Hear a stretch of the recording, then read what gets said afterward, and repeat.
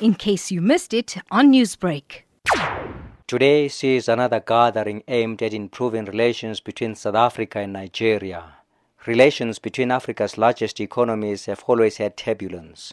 In 2015, Nigeria withdrew its ambassador and high commissioner to South Africa following attacks on foreign nationals. Again last month, in another spate of attacks on foreign nationals in the country, several businesses belonging to Nigerians accused of dealing in drugs were torched, resulting in retaliatory attacks on South African businesses in Nigeria.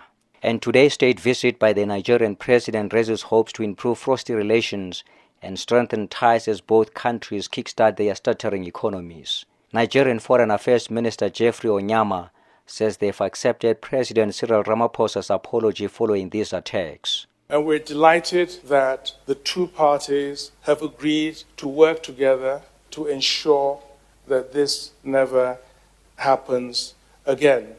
And we do look forward to taking concrete measures together to ensure that we do not see a repeat of this. Our president also expressed his profound regrets at some of the retaliatory actions that were taken in Nigeria, which the law enforcement agencies in Nigeria were very, very quick to douse and address. And while some accuse South Africans of xenophobia, some Nigerian intellectuals beg to differ.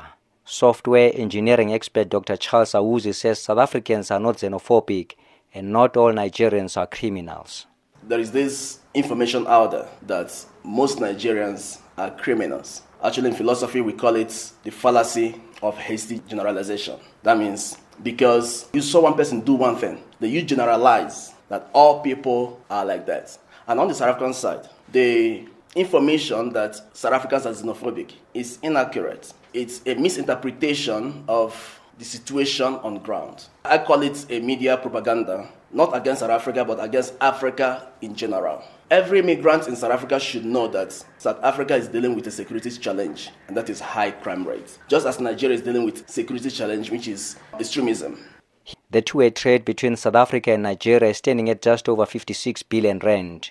And as an oil-scarce country, the trade balance between the two countries is skewed in favor of Nigeria, with Pretoria importing goods well over 50 billion rand.